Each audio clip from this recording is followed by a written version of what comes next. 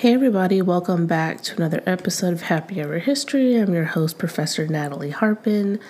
Today I wanted to talk about something that is being introduced to the Assembly. It's going to go through, but it is called AB 1856. And I guess I should have finished that by saying it's going through the process of being signed so that it'll be permanent, but it's AB 1856. And it is for community colleges and particularly part-time employees. So I was made aware of this because being that I work at a community college, we get emails regarding especially legislation that's going to affect the populace of instructors and staff that we have on our campuses. So this is the recent one, and it would amend Section 87482.3 and 87482.5 of the Education Code as it relates to the community colleges. Now, from previous podcasts, if you've heard, I've talked about adjuncting in general and community college instruction. And just to do a brief recap about that before I get into this proposal, most of the community college faculty, and I'm not actually sure about staff, I would say, but definitely for sure, most of the faculty are part-time adjunct instructors. And so because of that, they have contractual employment, and it's usually only good for the length of the term.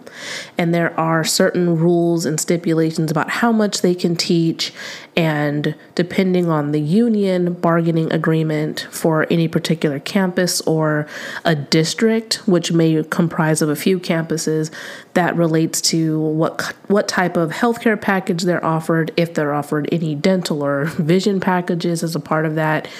And even, the mileage reimbursement rates for things that they're doing on their off time, all those things are determined by the district governing board. And so, because most instructors and professors who teach at a college campus, at the community college campuses in general, are part-time adjunct instructors, they don't have a reasonable assurance of guaranteed employment. And in the past, and I mean far past, not within the last 10 years, but prior to 10 years ago, that wasn't necessarily a big deal because it wasn't as heavily impacted. So you had more flow of instructors. We didn't necessarily have so many people who were staying in the job market as long as they are now. And we know that that's not necessarily their fault. It's because of the system we live in which they have to keep working for longer periods of time to be able to bank retirement, to be able to take care of themselves in their old age and things like that.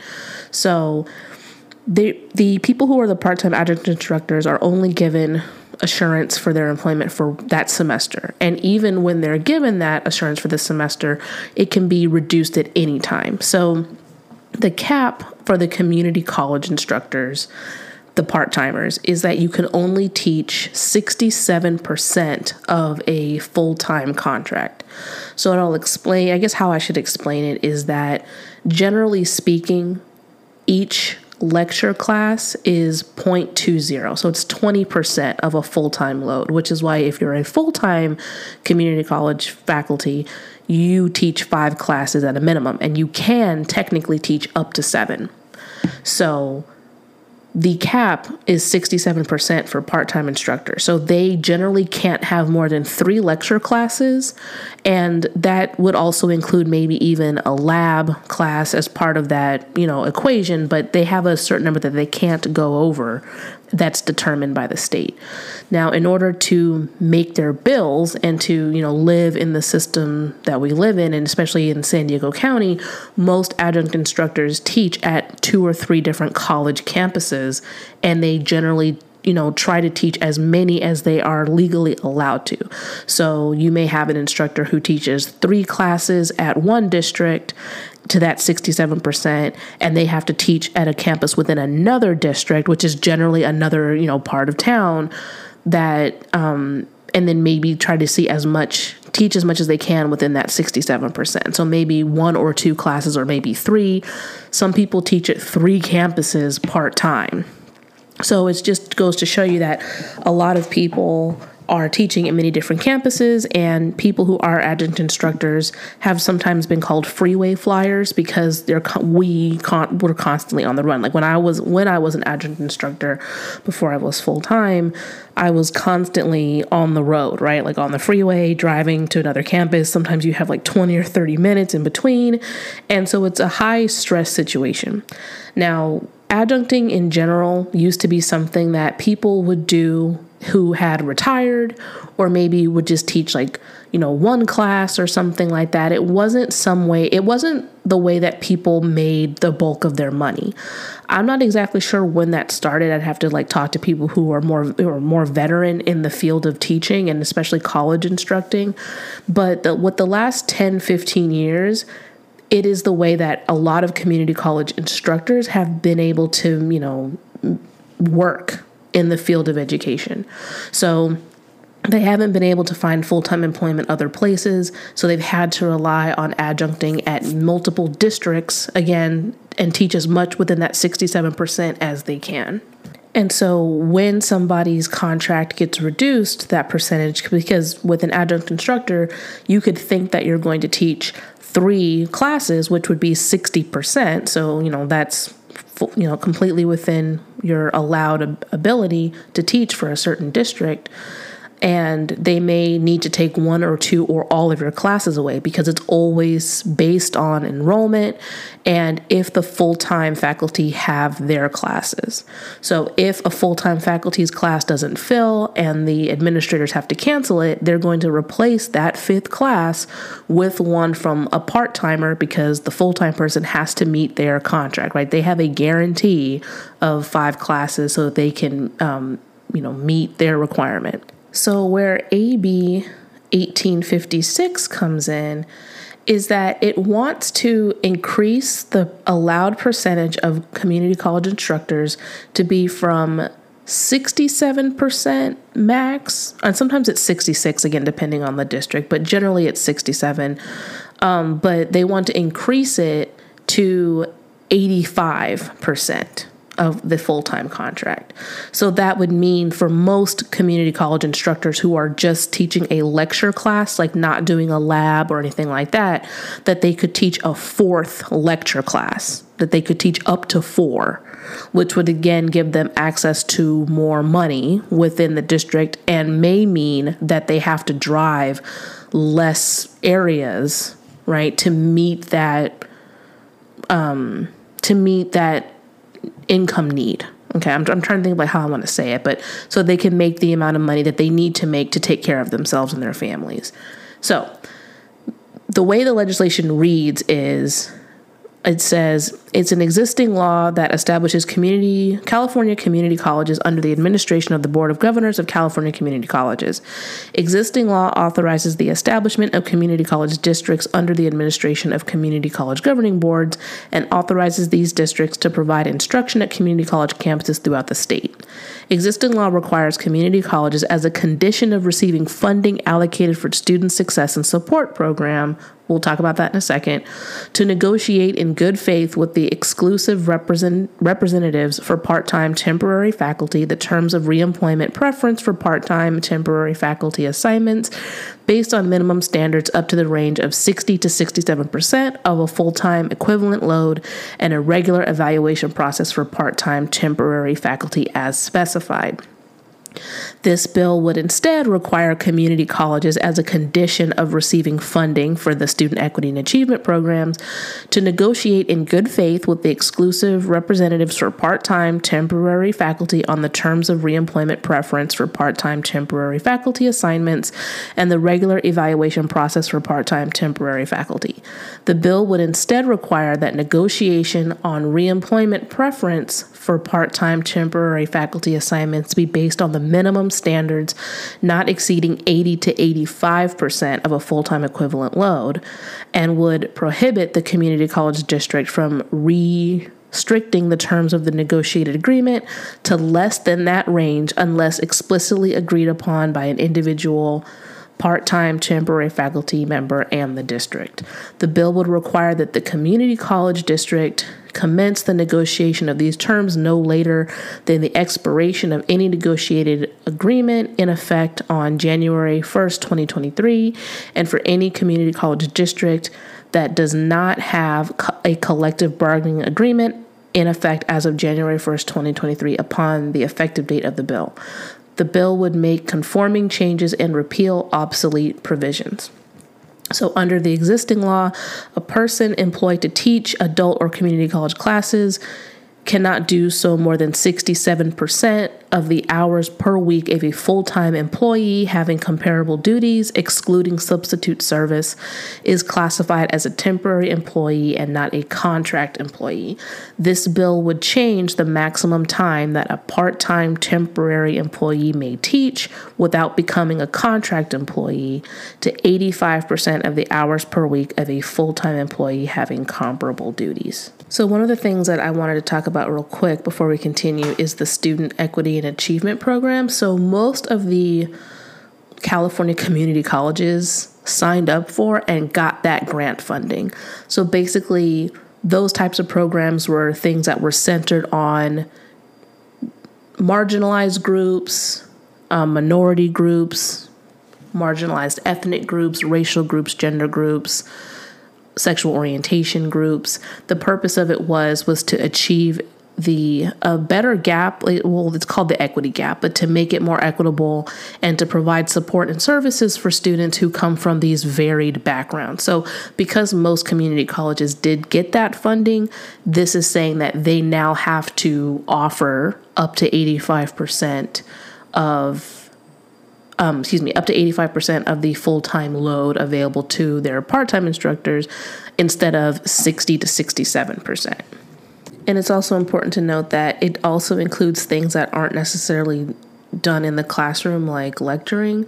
So it's saying that it could also include assignment time, which is essentially like part of that percentage.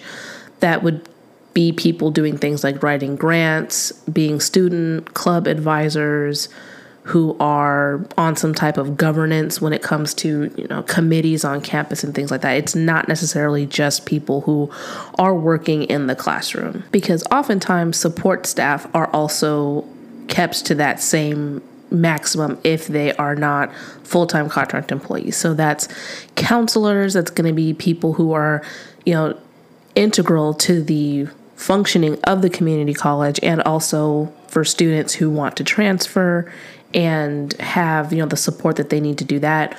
That is why I wanted to go ahead and make that note that it's not just instructors, it's also support staff, and, they're just as equally important on the community college campus as the instructors are. Now, one of the things I thought was interesting was that if this passes, and I'm assuming it has to go to vote this fall, I need to double check on that, but it's had no opposition so far. When you look at the history and the bill analysis, it hasn't had any votes against it.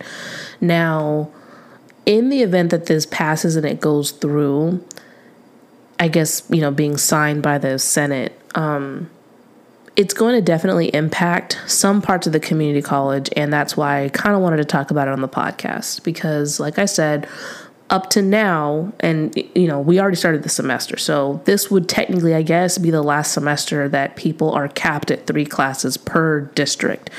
And so just to give you an example, if you're in San Diego County, City, Mesa, and Miramar, those community college campuses are all part of one district. Southwestern is its own district. Cuyamaca and Grossmont are part of their own district. So that's just why I'm specifying districts and not campuses. So that's why I was saying, if somebody is teaching at multiple different districts to get up to that limit, they may be teaching at City and Mesa, right? So they may be doing 2 classes at City, 1 at Mesa, and then they'd have to, maybe drive to Palomar College and work in that district to meet, maybe have another 2 or 3 classes, or go to Southwestern, one of the satellite campuses, and to meet, their bills and be able to take care of themselves. So, of course, on the surface, this is great because it would allow people, like I said, to teach up to a 4th class within any given district. and I think would greatly reduce their need to have to drive to multiple campuses around the county in order to, take care of themselves. And so that would also mean that they're expending less gas, spending less money in order to just do their jobs. Now, some of the things that I thought of immediately after I read about the legislation and I had read the email from the union president, or at least the union one of the regional people who was talking about it, was that I wonder how that would affect the percentage when it comes to like the medical benefits. Okay, so let me explain. So each district gets to decide how much you have to be teaching and for how long before you get offered a medical benefits package. So when I was an adjunct instructor and I worked within the Southwestern Community College District, they required that you teach 3 classes, which is the max, right? That you have to be teaching 3 classes in the semester for you to receive medical benefits. So I think I may have mentioned this before, but let's say you're offered, because we're in the fall, so let's say you're offered at the beginning of August, they say, hey, Natalie, we want you to teach these 3 classes. Okay, fine. Now, with the benefits department, they already know to have me come in and they're going to give me, the information I need regarding what healthcare package they offer, how much it's going to cost me. When I was employed in that district as an adjunct before, like I said, you had to be teaching 3 classes and they only offered a Kaiser Permanente package. And I think it was like $250 a month, which is really, really expensive, especially because the amount of money that you're making per month at the time for me for 3 classes was, I'm trying to think. It had to have been close to like maybe, I'm trying to think of how much, was such a long time ago. Probably about $3,000. So $250 was a lot, right? It was almost 10% of my check. And again, I didn't have any other package options.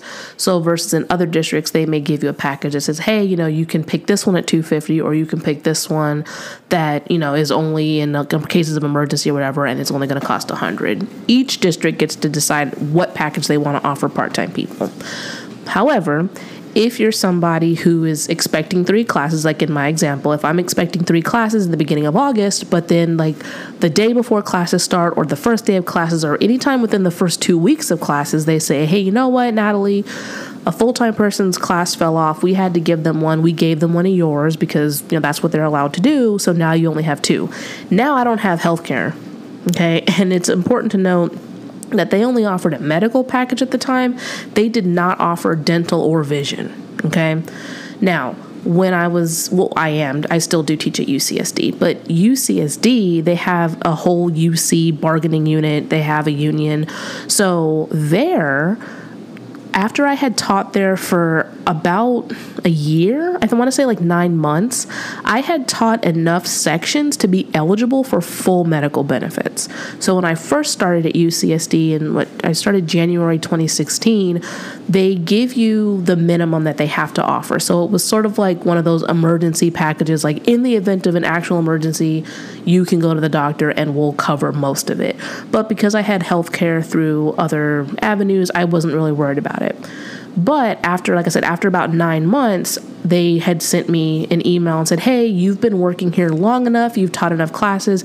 We're now offering you a comprehensive full benefits package, and we're covering all of it. Okay. If you go with like the basic plan, and then if you want to have like elevated health insurance, it's going to cost maybe, I think at the most it would have been like $100 a month. And that was for a PPO. Okay. So Southwestern was offering me an HMO plan. If you're old enough and you do medical stuff through your job, you know what I'm talking about. It's such a big difference for things like holistic medicine. If you want to go to acupuncture or the chiropractor, usually with HMOs, you have to go through their doctors. You have to get referrals for everything you do. With PPO plans, you can just go to whoever you want, and your insurance just says, okay, once you meet your deductible, we're covering it. Don't worry about it. So I was working in 2 different areas on 2 different parts of the county with 2 different bargaining units. And one was saying you have to pay us $250 a month and it's just a basic HMO. And one was saying we're covering all of your medical benefits and giving you a PPO plan. And if you want to elevate that, it's only going to cost you less than half of what you're paying at the other school. So naturally, I didn't have to think about it. I switched over my insurance. But now that they're going to make it so that somebody could, teach up to 85%, I'm wondering what's going to be the minimum required of the medical benefits, right? Are districts that kept it before where you have to be at least at 60% to get medical benefits, are they going to say now, oh, well, now you have to be teaching at the 80% to get medical benefits? Or are they going to leave it at 60%? So that's something that I thought about immediately.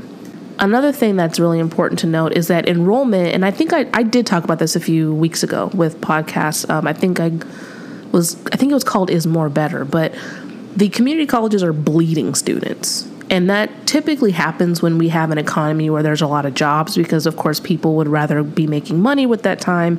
And generally in times of recession, that is when people go back to school because there's not as many jobs available. And so they're able to get, funding through the state to go to school and or even money to go to school.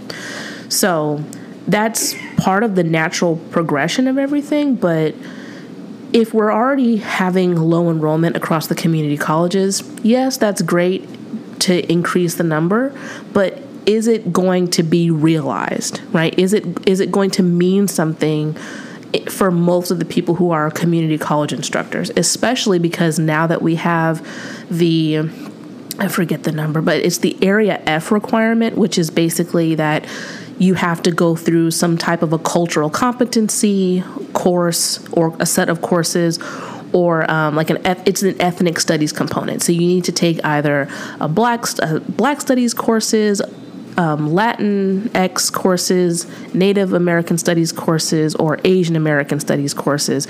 Those 4 areas are meant to discuss the experience of those groups of people within the United States.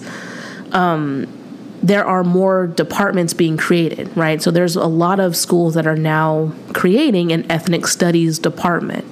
And I work in an ethnic studies department at the community college that I work at. So because they have more full-time faculty being hired, that's going to pull from the classes that were available to adjuncts in the first place. So what I'm saying is that, yes, I think that this is a great thing for people so that, again, they are expending less energy driving back and forth between campuses. And if they can teach that 4th class at the same school instead of having to drive across town to teach that 4th class at another district because of the cap that they're allowed to teach, that's great. But is it going to be fully realized by the people in practice, right? Is this just something that is being done on paper, or is it going to have a positive effect in practice? Another thing that we have at the community college is something that's referred to as either vesting or priority of assignment. So within the districts, after you've been teaching there part-time for a certain length of service, continual, so not including summer, not including intersession, then you are eligible for something called vesting or priority of assignment. Now, most of the campuses just give it to you. The community colleges just give it to you once you've gotten, I think it's generally that 7th semester. So once you've taught for fall, spring, continually, so basically 3 full years, then you get that. It's kind of like tenure for part-time people. So it says, hey, as long as there are classes, we have to give you seniority over those classes. And most of you who are familiar with education, even if you teach K through 12, know how seniority works, or even with nursing, right? Like most jobs have a process of seniority. So what happens is that you get that assurance of work, but there's an average. So if you've been constantly teaching 2 classes over the 3 years, then your vesting average for like a lecture would be 40%. So meaning 2 classes. So they have to at least offer you 2. But again, if there are no classes to be had, then you might teach 1 or less. But the idea is that as long as there's a pool of classes, then they need to reasonably offer you a certain number of classes, because now you're used to making a certain amount of money. You've shown service to the campus at this amount of, capacity. So it's in good faith to continue that. The issue is that, like I said, there are multiple people over time who've gotten those things, and it does go in order of seniority. So if you have somebody, like I mentioned in the beginning, who loses a class as a part-time person, if their third class was taken away from them, but somebody who doesn't have that vesting process doesn't lose their third class, like that would technically be wrong, right? And the union would get involved and they would reverse that. So they would give the person who does have that reasonable assurance their class back, and they would take it from somebody who doesn't have that same, length of service and have that protection status. But that protection status is only good if there are classes to be had. And because we've had so many classes that we've been losing in the community college districts, there's barely any to have after all of the full-time people get their sections, right? So a lot of community colleges have actually lost their adjunct part-time instructors because there are no classes to offer them. And even if there are, they may be only able to offer them 1 or 2 when they used to offer them 3. So now the question that I had was, well, what happens with the people who have that priority of assignment for a certain number of classes, right? Because if you've earned your vesting status at 3 classes, now they're saying, well, they can offer you up to 4, right? So is there going to be what's the process for determining that 4th class? Are they just going to have it, cycle through people if there's a 4th class available to them? And then just say, okay, well, this time it's your turn, and then maybe next semester it's this person's turn, and the next semester it's this person's turn. That's, I guess, we're going to have to figure out. And the other part of that is that just because it is, and it's actually in the verbiage of the proposition, but just because it's available doesn't mean that it's guaranteed, right? Because, of course, there is still a process for how people go about getting these assignments, and there are also processes regarding people not being guaranteed employment from term to term. So that part of it has not changed, right? You're only being employed by the district to teach a certain number of classes from the start of the term till the last day of the term. That's it. So it doesn't read like that's changing, because those things do go on a semester by semester basis, and they fluctuate constantly. Now, one of the things that it does mention in the proposal so this is 87482.3, section 2, it says it is the intent of the legislature that both of the following shall occur. A, the adoption of provisions in compliance with subdivision shall be included as part of the usual and customary negotiations between the community college district and the exclusive representative for part-time temporary faculty. B, it says a community college district shall establish minimum standards for the terms of reemployment preference for part-time temporary faculty assignments. That's basically what I was saying, like the vesting process, through the negotiation process between the community college district and the exclusive representative for part-time temporary faculty. These standards shall include all of the following. So now I'm going to go over those.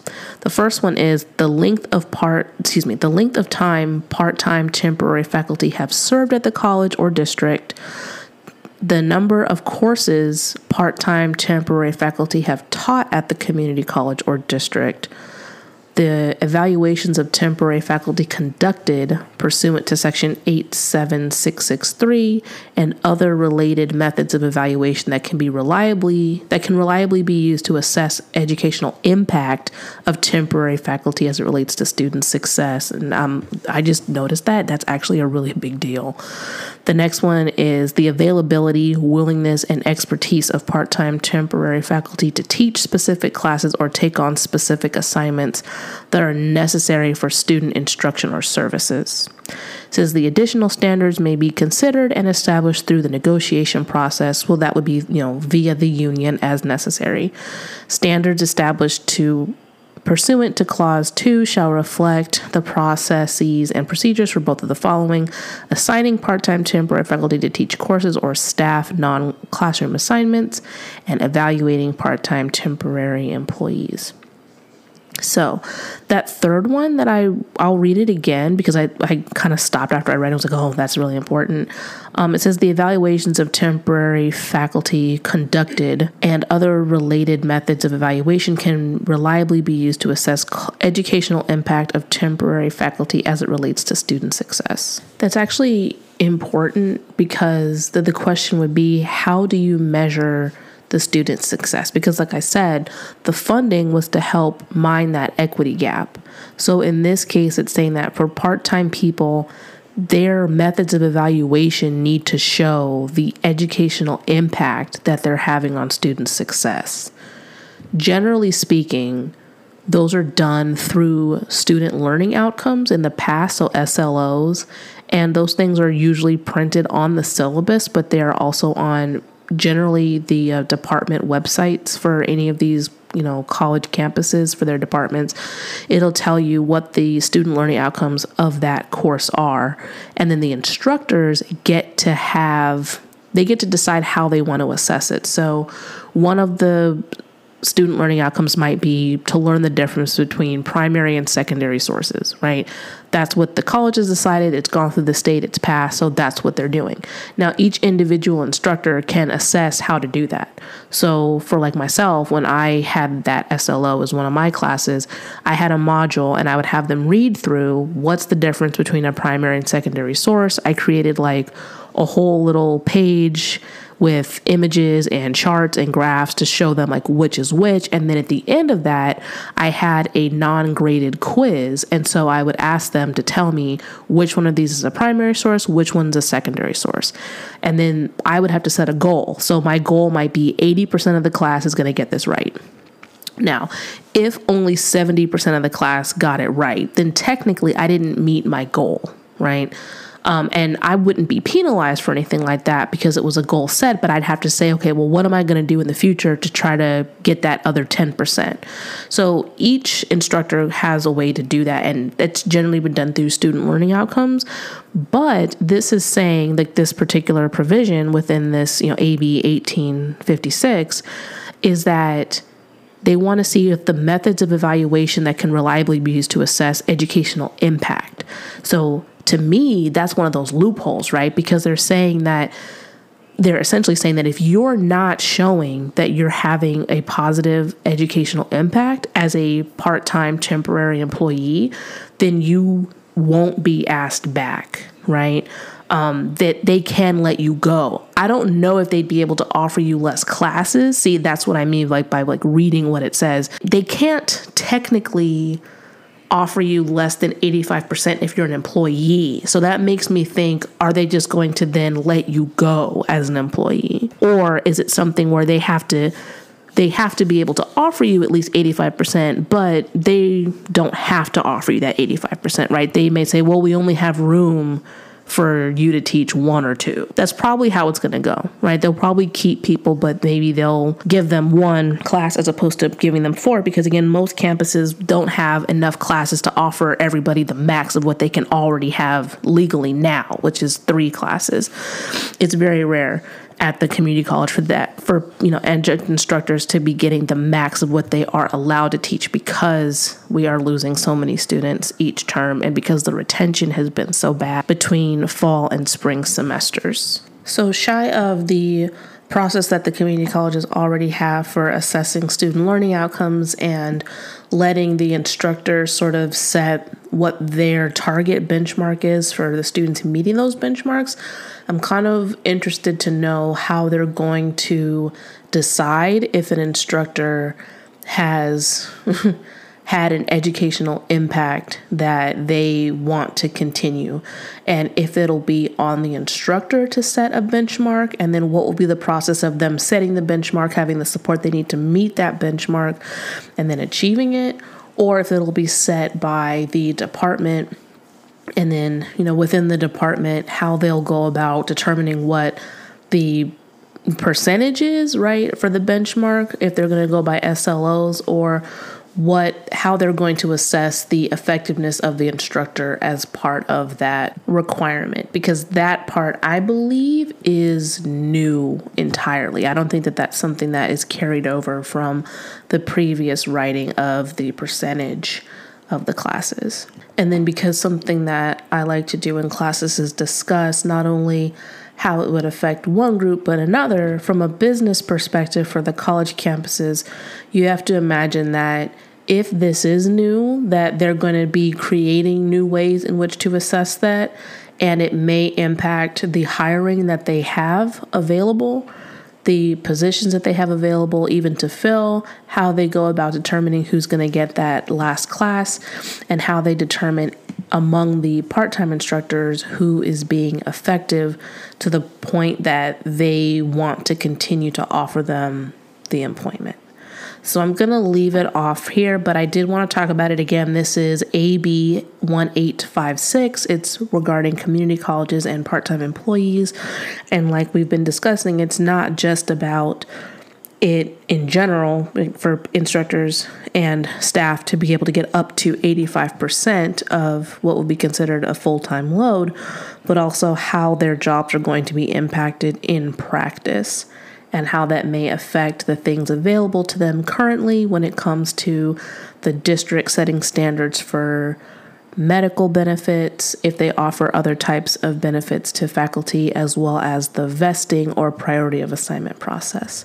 So thank you all, as always, for listening. Have a wonderful rest of your day or evening, and I'll see you on the next episode. Bye.